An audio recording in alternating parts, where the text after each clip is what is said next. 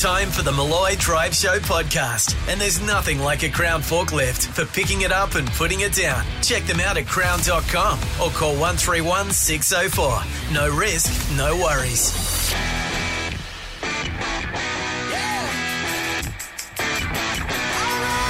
Okay, Australia, you know him. You can count on him. I'm a 50-50 chance. You love him. Hello. Go to the top shelf, ladies. And now, it's his show. Here we go, people. This is Malloy.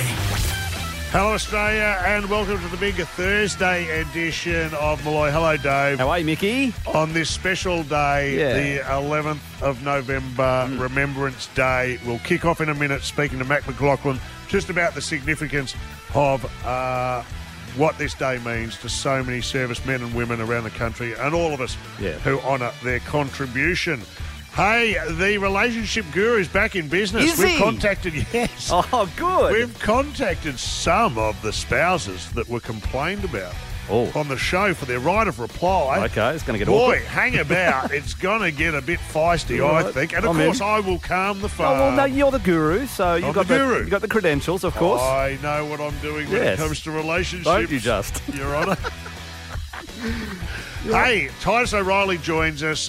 Always love walking through some of the great sporting stories of Australia with Titus, He's the best. who always intrigues me. I don't know how he Great finds storyteller. them, Yeah. but he does know a fair bit, so we'll get into that. Jim Jeffries, the great man. Jim, he's back. Joins us again after a 2-week hiatus. Oh, mate. We'll take your calls, we'll take your tweets. There'll be so much to get through. Cannot wait. Let's get into it for a Thursday Malloy.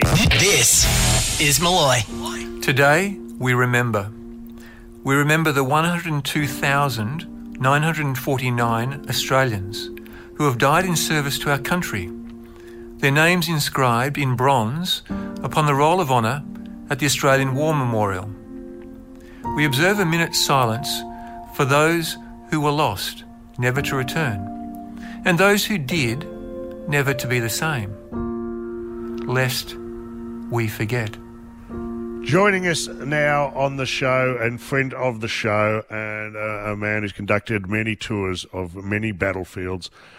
One that I actually went on myself to Gallipoli at the 100-year anniversary, who knows what he's talking about and has dedicated a lot of his life to keeping these stories alive of soldiers past and present. Join us now, Matt McLaughlin. How are you, Matt? I'm well, Mick. How are you? Yeah, big day for you, big day for the country. I know we touched on it there, but can you just, again, for anyone listening for the first time or trying to understand what the poppies are about and what this day in particular is about, can you just walk us through it? Yeah, I think it's a great point, mate, because we're talking about an event here that is over a century ago.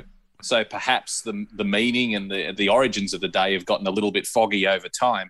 So Remembrance Day was originally called Armistice Day, and it was the day that commemorated the moment the guns fell silent and the First World War came to an end. So that occurred at 11 a.m. on the 11th of November, 1918. So after 4 years of horrific fighting, the guns fell silent and the First World War ended. So that moment was then commemorated and indeed celebrated because it was a great victory in the war.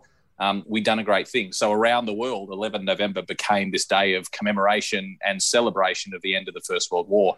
Obviously, since then, we've had many more conflicts, many more people involved in war. And so the day has expanded. And so now it's Remembrance Day for us to stop and remember all men and women who served in war. That's right. And for the second year in a row, we look at Remembrance Day from COVID in different circumstances. And it's funny when I hear sometimes people complaining as we do about how tough it is or what sacrifices are made or how we just want to go down the road or go to a pub or we want to have a meal or we want to play golf we've definitely been through a hardship, but it gives me a perspective to say, as tough as it is, days like this are a reminder that people have done it a lot harder and a lot tougher than we have, and it's a good sobering reminder to put everything in perspective. Yeah, mate, you're right. It certainly is. But I actually think COVID has worked in both ways. It's a good reminder that previous generations have obviously had it tougher than we currently have it, because we are a little bit soft these days, I think we'd all admit. Yep. But also at the same time, there are some direct connections to what previous generations have been through in terms of the shared experience. This has been a hardship. There's no doubt about it. Absolutely. A genuine hardship for so many people, particularly for you poor buggers down there in Melbourne who've had a a very tough time. And that is a genuine societal issue. And people have come together very well, and they have had this shared experience. They have had this experience of coming together as a community and trying to support each other. So, yes, in some ways it's a reminder that when the chips are down, communities are very good at coming together, as they were during war and depression and other things in our history. That is a very good point. 2021 also marks the 50th anniversary of the decision to withdraw troops from Vietnam. That's still a very big ticket item and very still in the front of our consciousness, isn't it, that conflict? Oh, absolutely. And can you believe that we're talking 50 years ago now, Vietnam? I mean, Vietnam feels like it was yesterday. I grew up in the 80s surrounded by Vietnam veterans who were probably the same age I am now. And yet we're now talking about 50 years since the last major action that Australians participated in the Vietnam War. So even Vietnam now is a war that belongs in the past. It's a war of older veterans, telling their stories. So time is certainly marching on. But, a good opportunity in 2021 to also stop and think about those conflicts, that were so controversial. Vietnam and the way the veterans were treated was appalling when they came back to Australia. So again, another good reminder this year that we haven't always done it right, and that we've got to stop and remember those veterans in the right way. What about our veterans from the Afghanistan war? And given what is it is a disastrous pullout, and this will be their first Remembrance Day on the other side of that conflict. What will they be thinking, do you think, today about that war and how it was resolved? Yeah, it's an interesting one because I've got a lot of friends who fought in that war, and there are parallels with Vietnam, a lot of parallels with the way that we just left and left a bit of a mess behind. But it's interesting. I've also seen parallels with veterans. Every veteran's going to deal with this differently, and there's a lot of, I know there is a lot of heartache for veterans about what's going on over there. But at the same time, as we saw with Vietnam veterans, they still can hold their head high and be proud of what they achieved.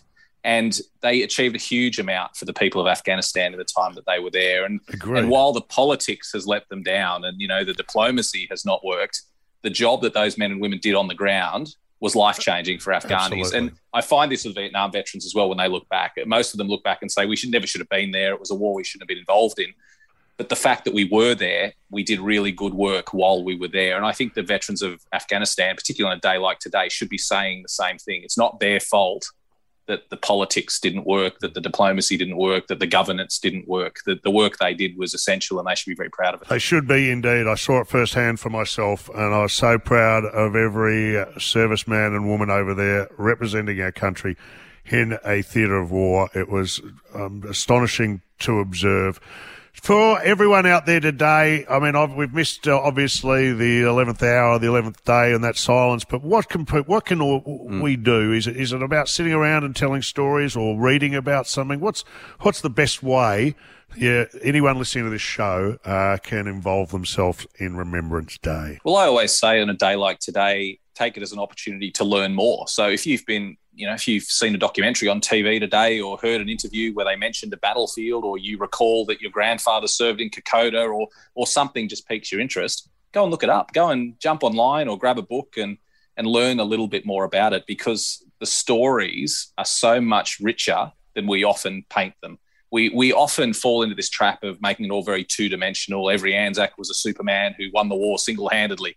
Yeah. And while it's wonderful that we respect the legend of that came before us with the Anzacs, it's important that we flesh it out as well. And the reality is so much more interesting and so much more moving and emotional than the two-dimensional stereotype. So I always say to people, the best way you can honour the memory of people who fought and died is by learning more about them. So find out if you've got an uncle who served in Vietnam, maybe give him a call or buy him a beer and just say, today of all days, let's just have a chat. You don't have to tell me your war stories, but just what does it mean to you? Look up your grandfather's service records online.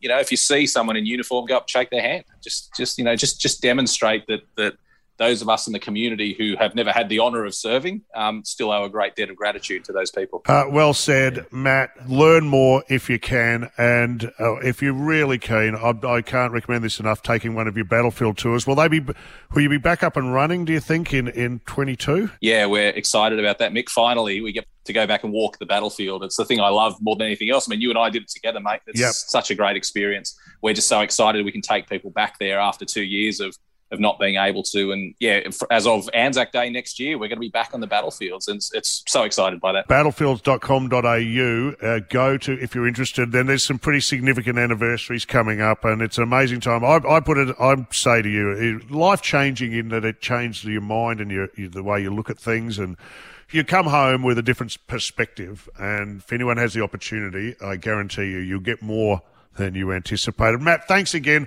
for helping us through such a significant day for this country and for all those who served. It's a real pleasure, Mick. Thanks, mate. And battlefields.com.au, check out that website for those tours as well. Matt McLaughlin, it's Malloy on Triple M. Driving you home, this is Malloy. Mick Malloy. Relationship Guru.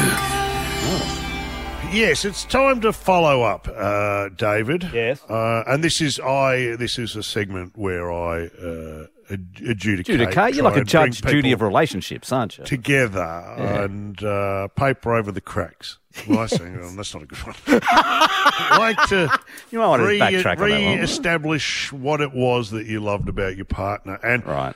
Today's a bit of a writer reply. And by the way, I am significantly entitled you got the bona fides, to do this because I am a middle-aged alcoholic who's never been married. That's it.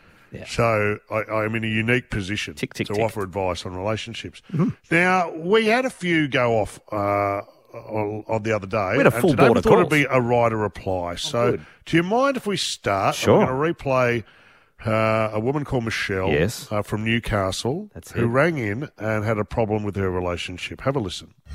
My husband has decided to become a vegetarian. Leave him. Hang on, leave him. I think I should come home, maybe not every night, pushing my luck, at least once or twice, have a cooked meal with some animal on my plate. Throw a rissole at him. Tell him to grow up.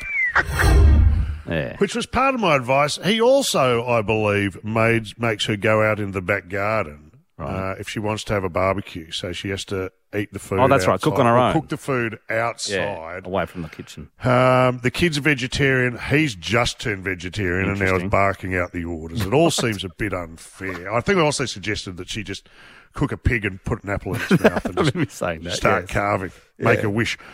Here to respond is the husband. Oh, we've got the Greg. vegetarian. Greg, with the vegetarian. It's right to reply. I have to say, it's a pretty tall mountain for him to climb because right now I'm firmly in Michelle's camp. Hello, Greg. How goes? Oh, very good. Thanks, Mick. And how are you? I'm very good. Now, how did you find out about Michelle outing you on national radio? Were you aware of it at the time? Were you called up by angry friends? What happened? No. It was when about 4 or 5 carloads of people turned up out the front with placards. That's when I knew something had gone on. Protest going on. Well, that's good. That's good vegetarians getting a bit of their own messages because they're often picketing steakhouses while I'm in them. So, Greg, why... I understand that, but why make Michelle cook 3 meals, vegetarian for you, vegetarian for the kids, and then go outdoors to cook her meat when you both fell in love together over probably a kebab? You were both meat eaters at the time. And just because you've changed the way you choose to live, I'm a bit hoity-toity and judgy, it sounds like to me. Why is Michelle being punished? Yeah. Well, she's not really being punished, Mick. It's for our own good. We need to try and incentivise her to eat more healthily. So, can I ask you why you became a vegetarian?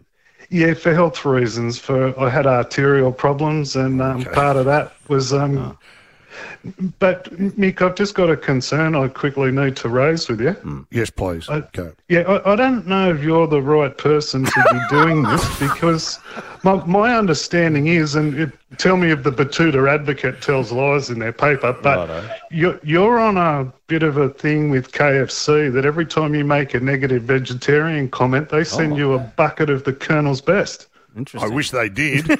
I'd be a bucket mogul. I'd be sitting at home with a warehouse full of KFC buckets. I love chicken. Yeah. I prefer them free range, if you don't mind. I prefer catching them myself. Right. I chase them around the barnyard, Benny Hill style. Yeah. Just going out to get dinner. How is there any middle ground here? Firstly, could Michelle at least cook the meat inside? Yeah, there always has to be middle ground, Mick, and I'm hoping you could come up with some kind of answer. But I was almost thinking when she told me that I was going to get the right reply that with your wonderful counsel, we might be able to get some solutions going. Well, I do have a solution for you. Are you sitting down? All right, here we go. I'm sitting down. Come on, Guru. It's called the pasty because the pasty has, my understanding, has some meat and vegetables. Oh, it's 2 for 1. And it's wrapped up in a delicious pastry. You two sit down, like communion. You break the pasty in half. And you know that thing where you wrap your arms around each other and forming the thing, and you take a bite of the pasty. It's adorable. And you go to bed and make love. Oh, red wine too with the communion. I'll allow it. Yes, I will. In fact, mandatory. Fantastic. Mandatory. Can we do that? And by the way, why is your daughter vegan? Is she just her personal choice, or have you bullied her into it? Yeah, hers is ethical. No, she's been for years. It's an ethical choice, not so much a health choice. So she just likes animals. Yeah. I could be in a coma and I'd still take meat intravenously. Would you? I've said it. Can we have a prize for Greg, please? A case of Brick Lane, of course do you we drink can. beer? Yeah, of course you drink beer. I was hoping that would be your solution because, like, if you gave Michelle a year's supply of that delicious Brick Lane beer, then she could serve me and the vegans up pink trotters, call it tofu, and we'd be none the wiser. I'll tell you what, Greg. After you've had a few Brick Lanes, you'll be down the kebab shop, quick sticks. Trust me, you'll be back. And Brick Lane's vegan too, by the way. Oh, there well it is. done. Good Absolutely. research. And you're welcome aboard. There it is. When we come back, I'll be adjudicating on 2 more couples. Oh, still more to come, relationship It's guru. what I do. For the drive home, this is Malloy. Mick Malloy. Relationship Guru. Welcome back. That's what I do. I try and mend broken wings. Very good. In the relationship department. You're sitting Bring cross-legged people too. together. It's interesting. What's that? You're sitting cross-legged too, which is interesting on your pillows. Very comfortable there, Guru. Yeah, and I've got Aladdin pants on. Yes, I noticed that. I don't know where to look.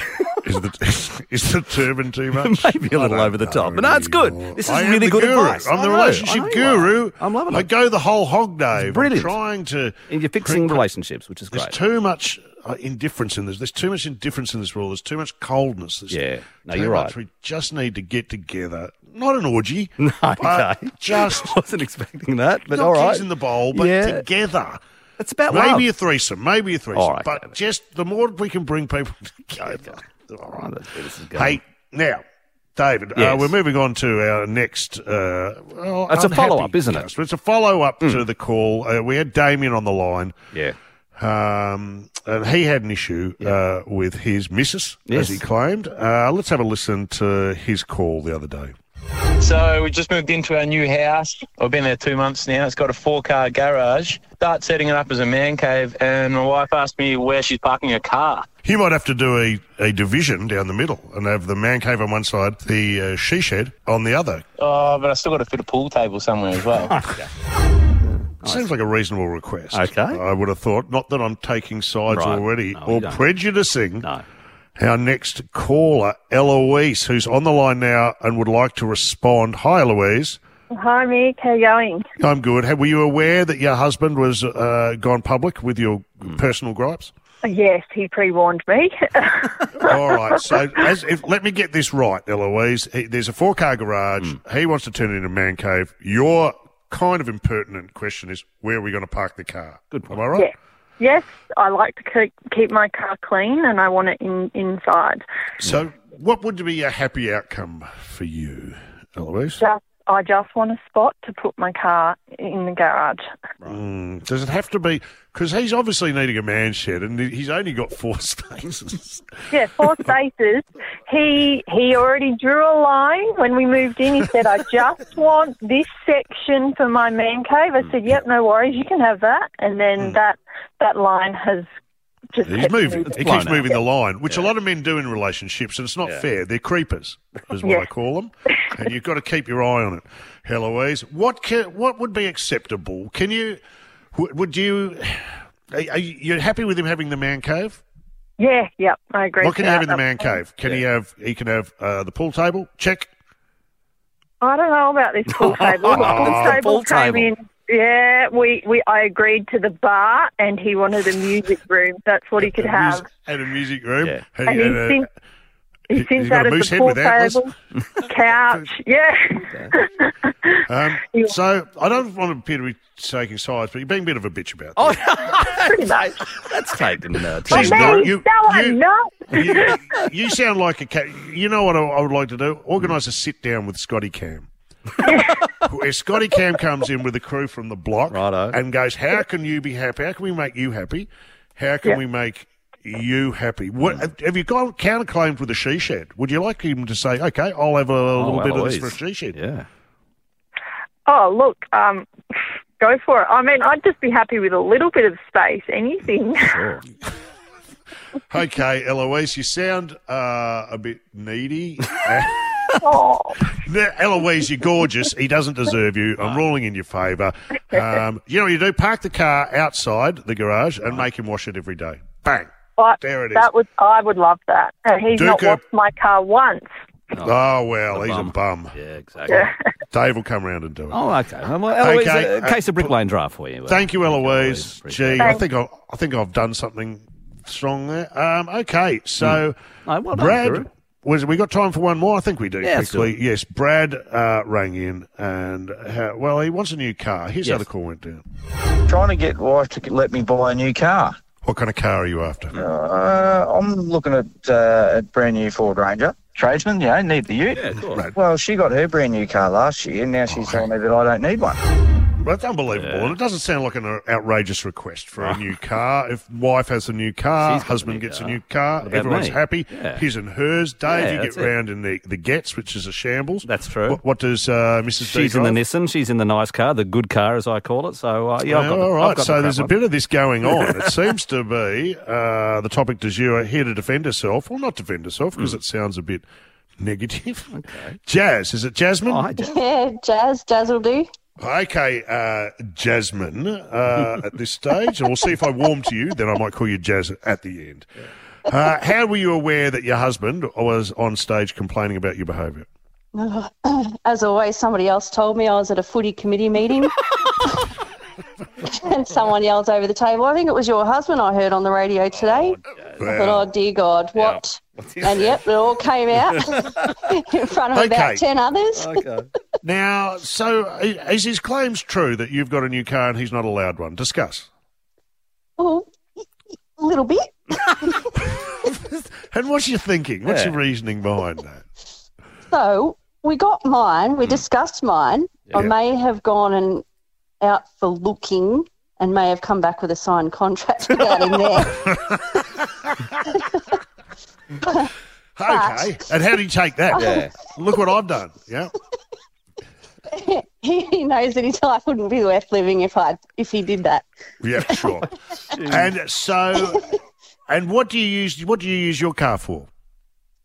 Going to work and back. Yeah, hauling around our 5 kids. Oh, well, okay. Well, the balance of power has just shifted somewhat, I feel, in Jazz's favour. And what is it? Is he just a bit of a complaining dick? What's his problem? Why? No, look, he does need a new car, but I've got to deal with him. He's got to prove that he can save the money that the loan would be. I love it. Being the banker I am. Yeah, that's good. Well, where's the money coming from? What do you want to do? Cut down on the beer money, or got to come from somewhere? No, I'm the beer drinker. Probably his bags. Well, on that note, Duker, Dave. Jazz, case of Brick Lane draft, courtesy of Malloy, nice and chilled on its way for you. Does he at least get to drive the car, Jazz? Yeah, he does get to drive it. What? When it needs petrol put in the tank? That's what I'll guess. Yep. Good on you, Jazz. Thanks for the call. My work here is done. Well done, I feel Guru. good. Can I uncross my legs now? They're really sore. The left one's gone to sleep. God damn it. All right, that's the relationship guru. Thanks to Jazz for talking to us as well. Hey, up next, Titus O'Reilly's going to join us. Then in the second hour, it'll be Jim Jeffries. It's Malloy, Triple M. Get with the program, Toots. This is Malloy. Returning with more sport. This is Titus O'Reilly. The great man joins us now to walk us through another fascinating insight into a sportsman or woman from history. Welcome, Titus. Hey, Titus. I love this part of our show because we're a sports network, but we're always kind of just a bit of a scoreboard sometimes. We give you the results and calculate the chances, but we never look in depth at some of the great stories that go untapped. What do you got for us today? Well, I'm going to tell you a story about a guy called Albert Griffiths, who was our first ever major sports star, international sports star. Most people haven't heard of him. He was born in 1871. Yep. So just was in my year at school. And that's right. Could play for Geelong this week. That's right. He was known as Young Griffo. He was born in Millers Point in Sydney, just next to the Rocks. And at the time, the Rocks was the roughest place pretty much in Australia. It was all pubs, brothels, and opium dens. And so naturally, he joins the local youth gang, which is called the Rocks Push. And they actually dominated the Rocks, which is now all fancy tourist area. Oh, yeah. That's right. Yeah, it's like a set. From the 1870s, the 1890s, they dominated to the point where they robbed police, so police wouldn't go into the Rocks. Jeez, police had it tough in those days, didn't they? They really had a shocker. And so they reigned that area until bubonic plague broke out in 1900. So good to know that Sydney, was going through something. Come full circle. Yeah. So they decided who was in charge of these gangs by bare-knuckle fighting. And young Griffo, he ended up the leader of it before he was 16. So he had... Oh, my God. Dear, oh, dear. And he was so good at fighting that one evening, for money, he fought 4 men in boxing matches, one after the other, stopping to drink beer between each fight and still won easily. So do you know what I think that is? That's the equivalent of those chess masters, who go around playing 24 tables at once. But there's Griffo, boogada, beer, boogada, beer. Good on him. I like this guy already. Yeah. So he was identified as a great fighter. So they said, well, this street fighting is a good way to learn boxing. So he became a boxer. And in 1889, he defeated the Australian heavyweight champion down in Apollo Hall in Melbourne. Yep. And then in 1890, he fought the world featherweight champion, who was a New Zealander, Bill Murphy, who'd come to Sydney and beat him. So he's barely he's not out of his teens, and he's the world champion. This is incredible. And he decided, well, I need to go to America now. And so on 1892, he gets on a boat to go to America. He lasts 5 minutes, and I mean 5 minutes on the boat. He decides he doesn't want to go and jumps off. Oh. And swims back to the pier. He's still in the harbour. What happened? So was there an incident? He just decided, what am I doing? He didn't like the idea, and so he went the next year, and he went over so to way that he started winning his fights immediately, and he was a great defensive boxer. No one could ever hit him. But it was around this time he won his first few matches, and the American boxing media started to notice he had irregular training habits in that he didn't ever train.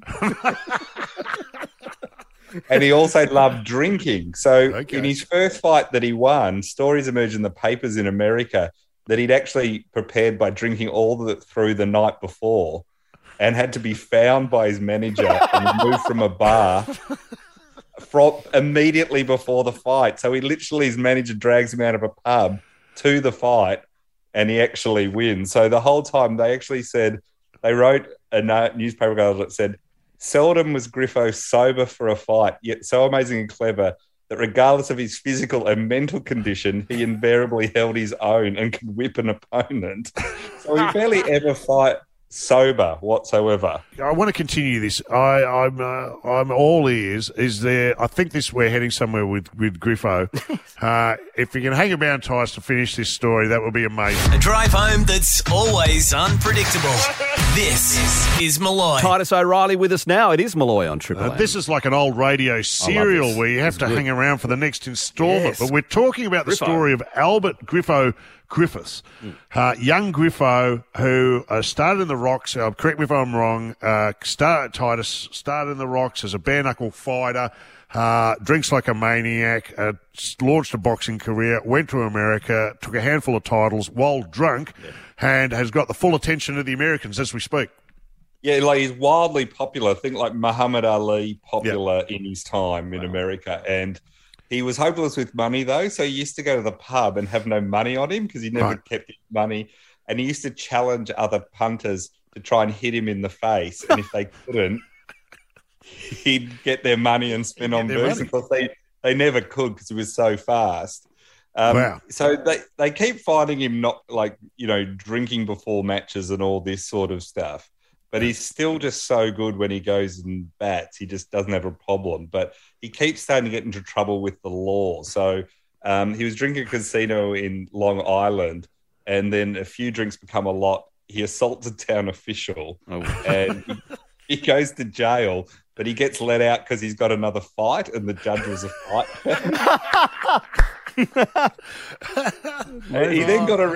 He then got arrested ahead. His alcohol started to have a bit of a problem. He still kept winning, but his manager was worried. So his manager organised for him to be sent to jail for vagrancy to sober him up before a fight. So he had a month in jail, and he was in the best condition of his life. So his training camp was a jail cell, which was the best preparation you could have for young Griffo. His manager knew it was the only way to keep him sober, was to send him to jail. Which I think that's something modern sporting coaches could consider. But in 1898, he was found running naked down a major street in Chicago, and he assaulted 3 police officers when they arrested him. And he already had a bit of a problem with the Chicago police force because a few months later, he'd fought an officer who threw his mate out of a pub in 2 a.m. So he said when the officer took him to court, he testified that young Griffo was in a saloon jumping over tables, talking to himself and fighting imaginary foes. So he was declared insane and sent to an asylum. And when his manager would have been happy with that.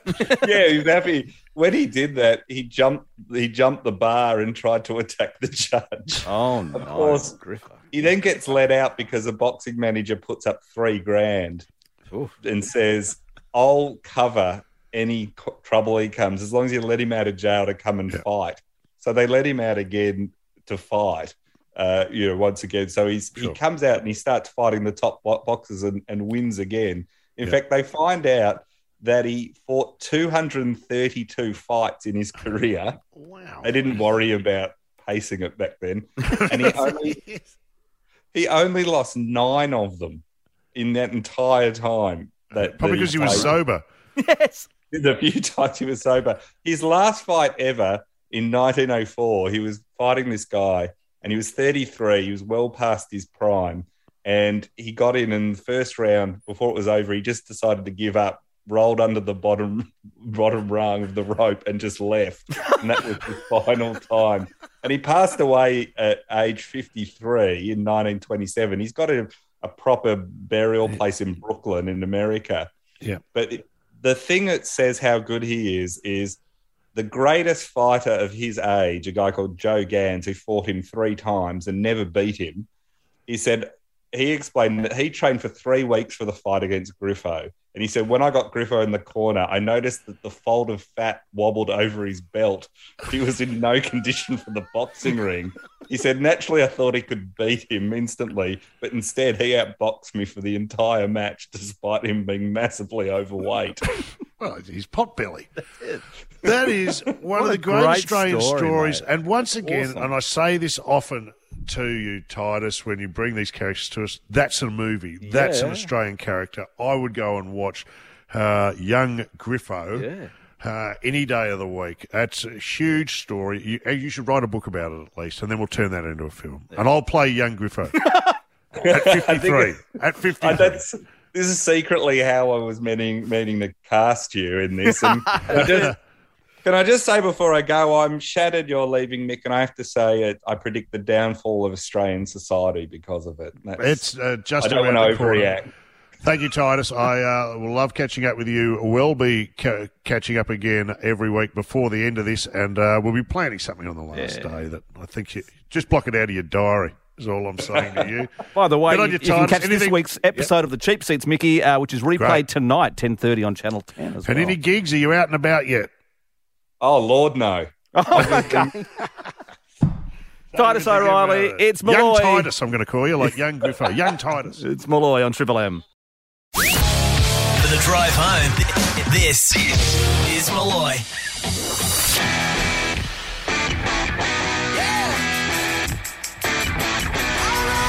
Time to gather back around your wireless, people. Here comes the big second hour of Malloy. Be a beauty. So excited to have him back after a sold-out tour and a couple of weeks off. It's Jim Jeffries in the house. Satellite progress. Get ready to dump Dave. No, I'm ready. Gets a bit fruity. You need your wits about you. That's going to dominate most of this hour. Before we do that, though, what happened to the Song Whisperer today? Did we not? I didn't. We didn't do it, Dave. Oh. We've only got two segments, the Song Whisperer and, of course, Dave, what is it? Dave's Corner, the podcast. Duncan Dave's. That's just your new nickname, Duncan Dave, instead of Dangerous, I reckon. Duncan Dave. How does that, I don't understand. How is Duncan Dave? Like Duncan Donuts or something? That sounds funny. Duncan Dave, yeah! No. I don't no, I'm just going Dave now. I think What's I'm dropping wrong with the Duncan Dave? I don't like the nicknames anymore. Donut Dave. Why would you call someone a donut? That's I don't care. I just like it. Makes you sort of say that I'll do what I want. You're a bit of a fatty. Hey, it's Duncan Dave. Hey. Duncan Dave. Hey, I've got a Song Whisperer if you want to do it. I mean, I can do it now, or I can just give away the tickets to the Killers. I don't care either. We've got to give away 2 tickets. Call now. Well, Call okay. now if you want to get 2 tickets to the Killers, which we've seen live. The one of the great concerts. Oh, mate, wasn't it? We had a great night that night. It was unbelievable. I was disturbed that you were in the mushroom box. I know you were. Just felt. I know you were. I did try to get you removed. I noticed that as well. I stage. saw Michael was in the box and he didn't have a word, but I stood my ground and I stayed in. But so next November and December, the Killers will be here in Australia, the Imploding the Mirage Tour, frontiertouring.com to buy tickets. Did we want to give away some tickets now? Just like to a random. Let me pick up this call first here. Hello, is that Malloy? Hello, everybody. This is Brown and Flowers, and you're listening to Dangerous Dave. I don't know how that call got to here.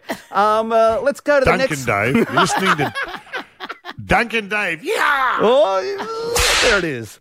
Let's take call 9, perhaps. Hello, Malloy. Who's this? Mitchell. Mitchell. Yep. You got tickets to the Killers? You kidding? Yeah, you got 2, mate. So buckle up. It's a great show. The boys are from Vegas, and it's got a hint of Vegas about it when they hit the stage. Have you seen it before? Go. Yeah, I have. I don't know if I know out. Oh, well, you're a fan then. You'll enjoy. Well done, Mitchell. You kidding? Yeah. Jack Rewald called through as well, but did he? Couldn't get him to it. Hey, are we almost ready, Dave, when we come back? Yeah, let's do it. Let's do it next. We are ready to go. LA. Come on. Look out. Jim Jeffries up next. Malloy. Driving you home. This is Malloy. And it's time to check it. It's been a few weeks, actually. One of our favourites. Too long. Yeah, too long. It's Jim Jeffries on Malloy. Hey, Jim. It's been a couple of weeks, Jim, since we've been able to catch up with you. You've been on tour, on the Moist tour. Yes. I've been Halloweening. It's been non-stop over here. My in-laws are staying with me. They've come out to stay with me for a bit. Yeah, great. They came out because to see the baby. You know how the old people, they get very excited by the baby. Do you remember that when you have your children, you can say to your mother, you go like this, my mother always had power over me. Yeah. Like, you always had the upper hand until I had a kid and I could go, that's it, you're not seeing Hank. And then I'm like, oh, God, don't take him away from me, please. You have all the power once you have the grandkids. You hold them for ransom. Or you could have, like, visiting hours. All right, mother, you have 1 hour. Enjoy, have a snuggle. None of this. When I had my boys, all the women in my life, my sisters and mothers and everywhere, used to knock me down in a bid to get to the baby. And it must be something about the smell of a young child or a little baby, but would grab it and fight over it like a bouquet at a wedding and then push it to their chest and just smell it. Maybe just all the women in your family are attracted to the smell of shit because they're always... Have you thought about that? They're always covered in poo, babies. Why do they smell so good? They're always sitting in their own shit and they smell delightful. Wow. I sit in my own shit. No one wants to pick me up. I say to you too, after you've burped him, how about burping me? Remember the good old days, Mum? And how are the in-laws? Do you get on well? Is this a great... Oh, yeah, no. I get Is this along. a sitcom in the making? I get along with them. Yeah. My mother-in-law is 13 years older than me, and my wife is 13 years younger than me. I could have gone either way, to be honest with you. So... Don't rule it out. You never, that's a good threat to have. You know what? You could always pull the other rein here. That would go well. Hey, can I know you've been busy on the tour. Your natural habitat, how's it been? I know you've just done a knockout show in LA. Is it fun? Yeah. Is that like your home ground? Is that more fun? That's good. Everyone comes out to see you when you're in town. That's nice. All my friends show up. I want to start by thanking you because, as always, we listen to your podcast. Yeah. And you said some lovely things about me and this show, and I was you delighted to hear that, and would have been mystifying largely to your international audience, but I appreciated it. And what I love most, and this is doing my head in, but you did a brilliant thing where you played a clip of us playing a clip of you on your show, and it was like Inception. I'm going, I don't know where we are right here. Would you like me to play that clip now, or would that just do us all in? If you play that clip right then, we'll be sucked into a void. All right, let's go back. Mick Malloy is just retired from Triple M Australia. I do his show, and they always play a little snippet of the podcast to our Australian listeners. And normally he plays a bit where I say something stupid, and then he goes, what happened there? And then I talk about it, right? This time he said, I have a clip of you talking about The Bachelor. This is the clip. And there's many bombshells in your latest, including your passion for The Bachelor. We're going to be talking about The Bachelor, which is incidentally one of my favourite TV shows, and I'm quite open about it. What's with Katie? She says she found true love, and she still goes mental in the Final Rose episode. Claire, Dale's too far out of your league. What were you thinking? And she did that whole speech. I will never apologise for love. I always thought that they would dress, because everyone looks so immaculate. You have to bring your own clothes. Yeah. You think that I, as a man, would like to watch The Bachelor because there's more women to look at, but I like to see the blokes have a bit of argument. They'd probably get 3 group dates, and someone who really wins would get 3 solo dates. That's the big thing. Can I steal you for a moment? Yeah. That Italian guy that no one liked. Oh, Juan Pablo? Juan Pablo, yeah. And the guys were like,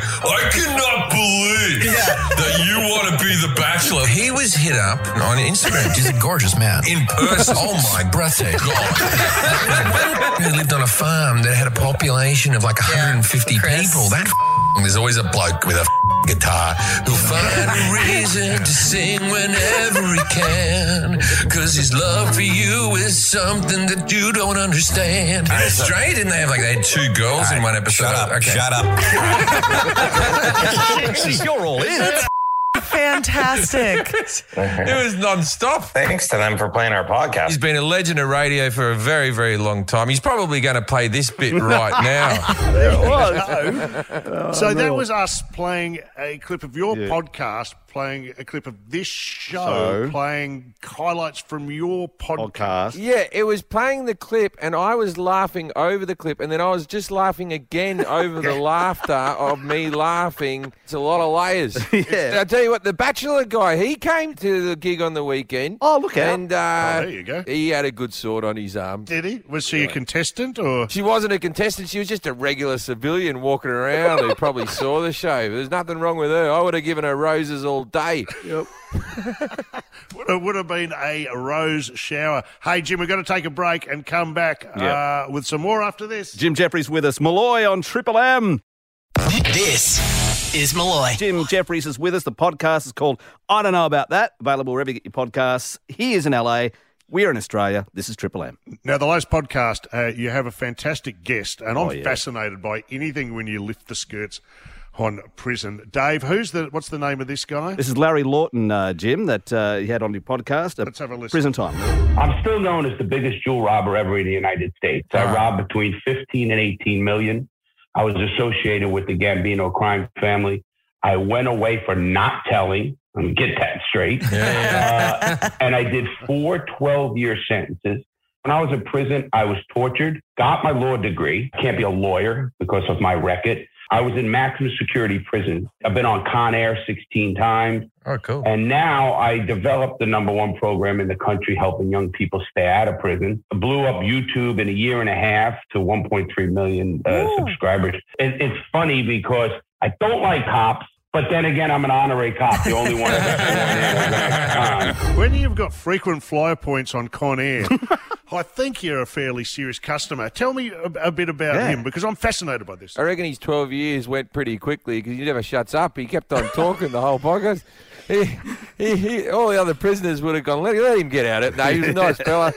He's a nice fella who I think has a few diamonds still buried in someone's backyard. They didn't find all the stuff from that fella. No. It's fascinating to hear those stories because I'm sure, like everyone out there, you wonder. Like, surely the worst thing that could happen in your life is going to jail. And I often work out what are the things that could the way I live my life, what could get me there. Yeah. And short of, I don't know, driving a bus. Turning a corner and hitting somebody who was horrible things. Yeah. Why would you bring that up for? It's also like going to jail. If you take the away, it doesn't sound that bad, right? If you take that away, if you sold it, you get to hang out with the guys, you'll get away from social media, clear your head, you'll get 3 square meals a day. Do you like basketball? We got basketball. You like working out? We got it all. And you'd be like, where can I sign? And just as you're about to sign, the guy goes, yeah, probably you'll get. And you're like, what? Don't worry about it. Like, it's just, without that, I'd be all on board. They've ruined it with that aspect. Jim, I've always said this. I think the greatest sexual encounter weighted in the male's favour would be the conjugal visit. And before I die, I'd kill for one. Imagine that. The woman comes in, no time for small talk. It just bing, bang, boom, and then you go, thanks, next time, bring me some ciggies. Now, can you imagine? Yeah, that'd be fantastic. You'd be getting more sex than you're getting now. I've got a story, right? I always forget that as an Australian, I talk differently than the people who are around me. Right. I've been here for over a decade, but it still creeps up on me every now and again. Yeah. So I go out with me son to take him trick-or-treating, and one of his mates comes with her mother, right? And he's dressed like a superhero, right? Yep. I said, I like your little outfit, you little bugger. Yeah. I go off, you little bugger, and like that, right? The kids ran off to go trick-or-treat, and the mother just turned to me and went, I'm sorry, what did you just call my son? And I said, a little bugger. I go, it's like Australian for rascal. It's like calling him a rascal. And she was like, oh, I like that. I like that a lot. I'm going to start calling people that, the little buggers. Look at the little buggers. Oh, yeah. And she goes, where does it come from? And I went, it's short for the word buggery.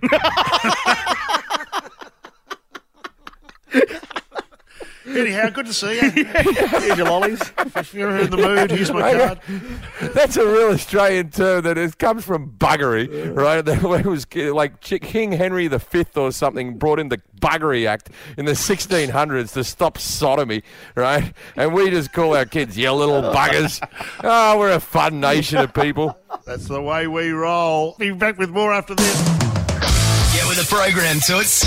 This is Malloy. Jim Jeffries is with us. I don't know about that. That's the podcast. We've been talking about that a lot. I don't know whether you've been tuning into our podcast, Jim, but these days Mick Malloy is known as a relationship guru. Relationship guru. Yeah. Can I say, I know you're a fan of The Bachelor, which is kind of like a dating show. Yeah, I deal with it at the other end where people ring up and I try to adjudicate on domestic matters. For example, we had one caller who... a girl who came and said she busted her husband who was up in the Gold Coast, and he rang her up and said, I can't come home this weekend. I've been snowed under at work, so I'm really sorry. And she goes, well, that's interesting, because your Find My Phone app is telling me you're in Bathurst. wait a minute. What I don't understand about that is you go to the Gold Coast to have an affair. Who goes to Bathurst? How rough was his wife to begin with that he found a bird in Bathurst that was better? Well, that's right. And I'm guessing you make a good point, actually. Why the hell was she allowing him to go to Gold Coast in the first place? But anyway, she busted him, and that's what I deal with. I mend bridges. Obviously, I'm uniquely qualified because I'm basically a middle-aged alcoholic who's never been married. So it just feels like I should be giving relationship advice to other people. My wife came to me the other day, and because her mother's here, and she came up to me and she goes, "My mother noticed whenever I talk to you, you flinch. Are you scared? Why do you do that?" And I went, "Because I'm scared of you." And how do I stop being scared of my wife? You see, we're at the 3-month mark of the baby. It's still very tense times. I always think that about the baby. My wife, every time the baby vomits, she's like, "Oh, he vomited." I'm like, "It's a baby. That's what it's meant to do." And then she goes, "Oh, it's been crying all day." Once again, refer to my last comment. It's a baby. It's meant to cry all the time. My wife always tells me things about the baby that I expect. If I came home and she's like, "It's talking in sentences," I'd be like, "Well, that is remarkable. We should check that." But everything else is like, "It can't walk and it's just rolling around on the floor." It's a baby. Yeah, I've got some advice for you, Jim. And that is, every time you're with a woman or your wife who complains about the baby, just remind her that she is biologically evolved to do this. Right. It's not like she's special or has a skill. Oh, they love that. Right. They love that. Please do that. Can you do that? Just try that on for me and get back to me and see how I'll tell you what another fun thing to say to them is this. You go, "Oh, come on now. There's people in huts in Africa doing this." Oh, that goes down a treat. That one, you'll get a happy wife and a happy life, won't you? Well, what I often say is, I go, "Come on. You know what? Elephants are pregnant for 22 months. You really need to, dial it down a notch." Imagine that, Jim. Imagine if your partner was pregnant for 22 months. That's a lot of back rubs. That is a lot of foot rubs. That is... Anyway, maybe this counselling thing is not a good idea. I get what you're saying. Me and you probably aren't the guys to speak on relationships together. Have you tried doing this with a woman in the room and see how it went down? No, I haven't yet, but I look forward to it. I might do it in my live shows, which are forthcoming. Do you know what I used to do? This is a bit I used to do on stage, which always used to make me laugh, is I would go, put up your hand in the room if you're engaged. All right, how long? I want to find the person who's been engaged the longest but not married, and you can see the blokes looking at you like, thanks a lot. Yeah. And you go through, and eventually women will poke up, 4 years. I'm going, "Oh, that's a long time." Here, 11. I go, "What? 11? Stand up, sir. Stand up." He going, "This is going to be a quiet trip home in the car." And he's going, I'm going, "What do you do? What you can do better?" And it was, for relationships, probably the opposite of advice. I was destroying relationships as we speak. I used to do that when I was in like a small comedy club and things weren't going particularly well. You do the whole, "How long you been together?" And they say 5 years. Why? What do you think at the 6-year mark it's going to kick in, mate? You're going to be ready to go. So I'm doing it. I'm in a gig in Warrington. It's up near Liverpool in England. I'm in this little gig above a pub, right? I'm doing this gig. And I said to this couple in the front row, "How long have you been together?" And he goes, 6 years, like that, right? And I said, "Oh, how long are you going to wait, mate? How long are you going to wait?" Blah, blah, blah, blah, blah. And the guy stood up, got down on one knee and pulled a ring out. And he said, "You did this same routine with us 2 years ago when we came." So he was... That's a good result, though. He was all prepped. One thing we can guarantee is that Jim Jeffries is going to be a hack and repeat the same routine. And then what we'll do is I'll propose then, "Oh, he nailed me to the wall, that fella." Another good one is to ask who's been married the longest. And when they go, "Who's been married the longest?" And what I love is as it escalates, people clap harder. And then go, "So how long have you been married?" 40 years. And people go, "Oh, Jesus, you must be awesome." Imagine that. That is... I don't know how you do it. Yeah. No one's ever like, "Congratulations, aren't you too lucky?" It's always like, "That's wow." What's your secret? I always look at people who've been married for 50 years and I think to myself, I don't know if I can. I don't know. Like, my wifey. Right? But, I look at it the same way as when I looked at Michael Jordan play basketball. I understand we're the same species, but he obviously has a different skill set. Right? It is true. You see those couples that have been together for 50 years go, geez, you two must be the equal amount of boring to make that work. I love it when you go to a restaurant and you see a couple sitting there and they do not say a word. Now, there's two paths here. Either you're very comfortable with each other, or you secretly want to pick that fork up and stab that guy in the eye. And it can't work out which one it is. Oh, no, I love my wife, but if she goes first, that would be good for me.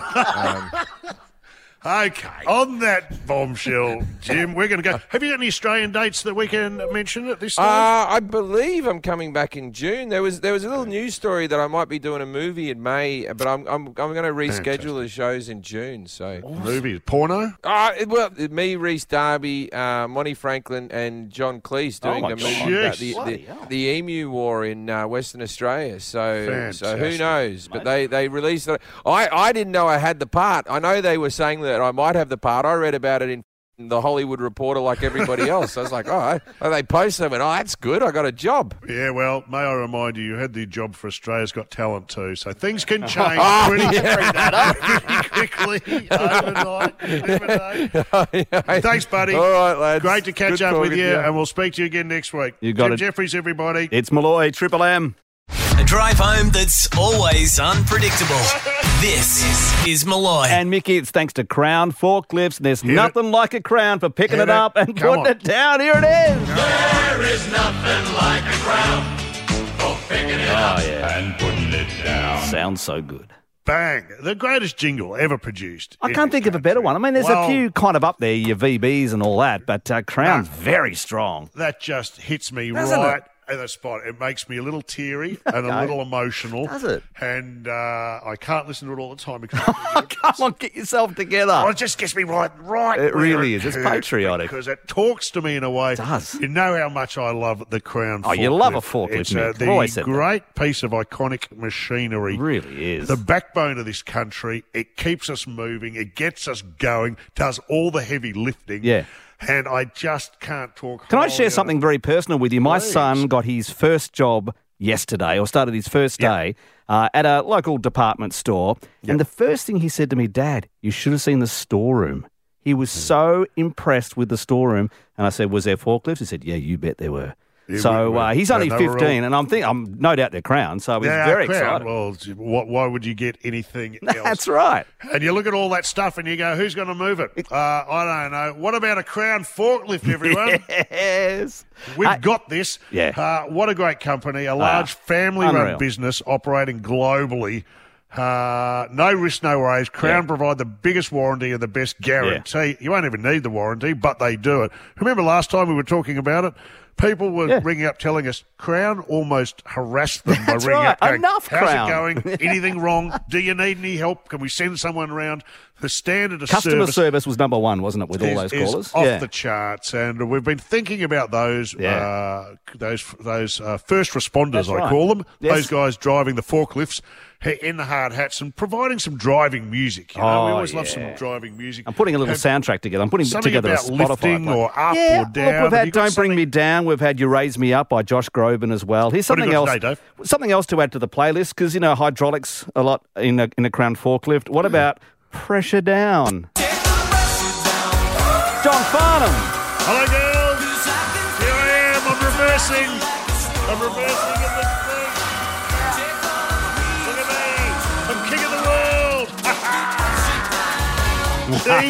How much fun is that? Unbelievable. So that's what we're putting together, the Spotify playlist for those Crown drivers all around Australia. Well This done. is your music. It's your time. And by the way, the first 10 people who call Crown and say you heard it on Malloy, you are eligible for a free PDH hand pallet jack, Mickey. You want to Amazing. get one of those. Snaffle one of those, babies. Call 131604 and sort it out for you with Get Crown. the ball rolling. There is nothing like a Crown for picking it up and putting it down. Driving you home, this is Malloy. Is done for the day. Jim Jeffries, by the way, if you've missed Jim on the radio, might be a great chance to catch up on the podcast. Hey, by the way, I saw the official podcast ranker today, which is an Australian-wide podcast ranker, and Malloy very strong, up 2 points. So well done to baby. Malloy, creaming it. So that's awesome. That'll be the Dave's Corner bump. Oh, is that what it is? Will it? I think No, I it's don't just think that so. extra. Yeah, it was great for the show. That's awesome. So you can always catch up through the Listener app if you want to find your podcasts. Yeah. And what about you, Dave? What's on Dave's Corner Dave's Corner today. Look, I did a bit of research online recently, and I've come across an interesting article that I want to share with you. Look, it's a bit very adult. blue. Yeah, it's very adult. So this is one for no kids in the car to be listening to, unless... No, not at all. So there's no chance of doing that. No, I don't know what I was not thinking. at all. No kids at all. So put this with your AirPods and your headphones and just to yourself, that one. Yeah, All right. episode 41, that's what that'll be. Yeah, and it gets a bit steamy. And don't know what's going on in Darwin, but well done, guys. Yeah, you'll find out. Hey, tomorrow on the show, Kate Langbrook, author, got a brand new book out. She's going to be joining us. Kate's on the show, Gone Wild, and we'll also bring in one of our favourites, Dr. Chris Brown, as well. Baby.